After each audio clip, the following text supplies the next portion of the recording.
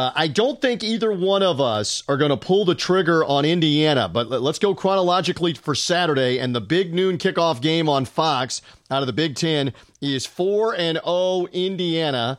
As we joked last week on the podcast, Brian Edwards, we got to go back to parachute pants, to Madonna, to gas being 80 cents a gallon. 1987 is the last time Indiana was 4-0 in the Big Ten with Anthony Thompson running the football. Did you ever own parachute pants, by the way? Quick pop quiz. You ever have those? You ever own those? Never? Never put them on? Never had them?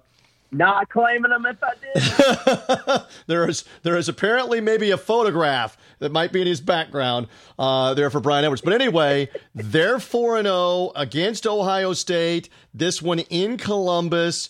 Massively important game for both. It's a credibility game for Ohio State now, too, with Indiana at 4-0. Just give me a thought or two. You don't have to take the plunge on the underdog, but give me a thought or two. Well, I lean Indiana. My only hesitancy right now is they've got 4 key players they're listed as questionable. But if all 4 are upgraded to probable by Friday afternoon, I'm not saying it'll be one of my bigger plays, but I probably will take Indiana, especially if it gets to 21 or if it's at 20.5 still and I can buy the half point to 21.